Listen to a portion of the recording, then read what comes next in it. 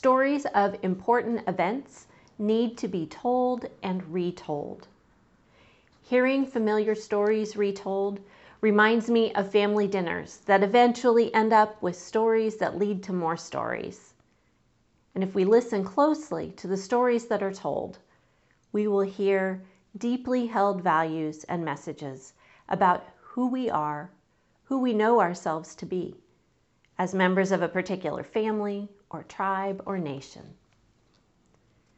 Stories in Scripture are the same. We tell and retell the same stories, sometimes even twice in 2 months, because they remind us of who we are and who we aspire to be. In Jesus' baptism story, we hear God speaking, saying that Jesus is God's beloved child and that God delights in him. That's a good thing to remember on a Sunday when we have a baptism.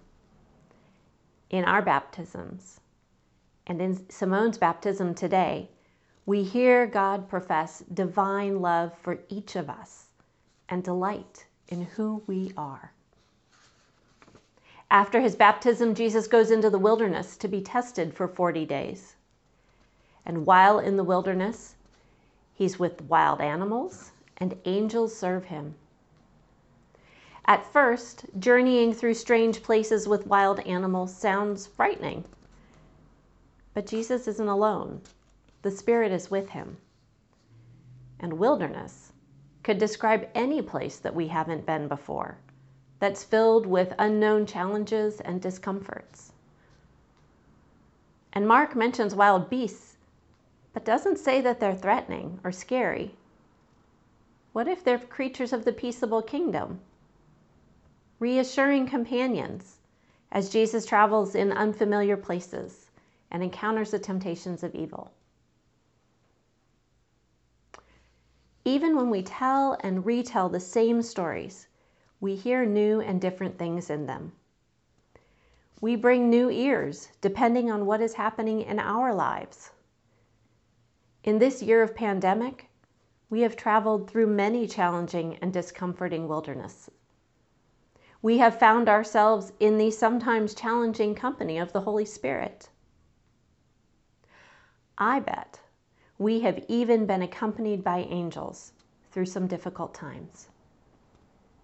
And we have certainly found ourselves encountering the temptations of evil. After 40 days of self-examination and prayer, Jesus emerged from the wilderness, grounded in his identity as God's beloved, firm in his resistance of evil, and ready to begin his ministry, which he did, inviting everyone he encountered to a new mind, to know themselves and their relationship with God differently, and to trust in the good news.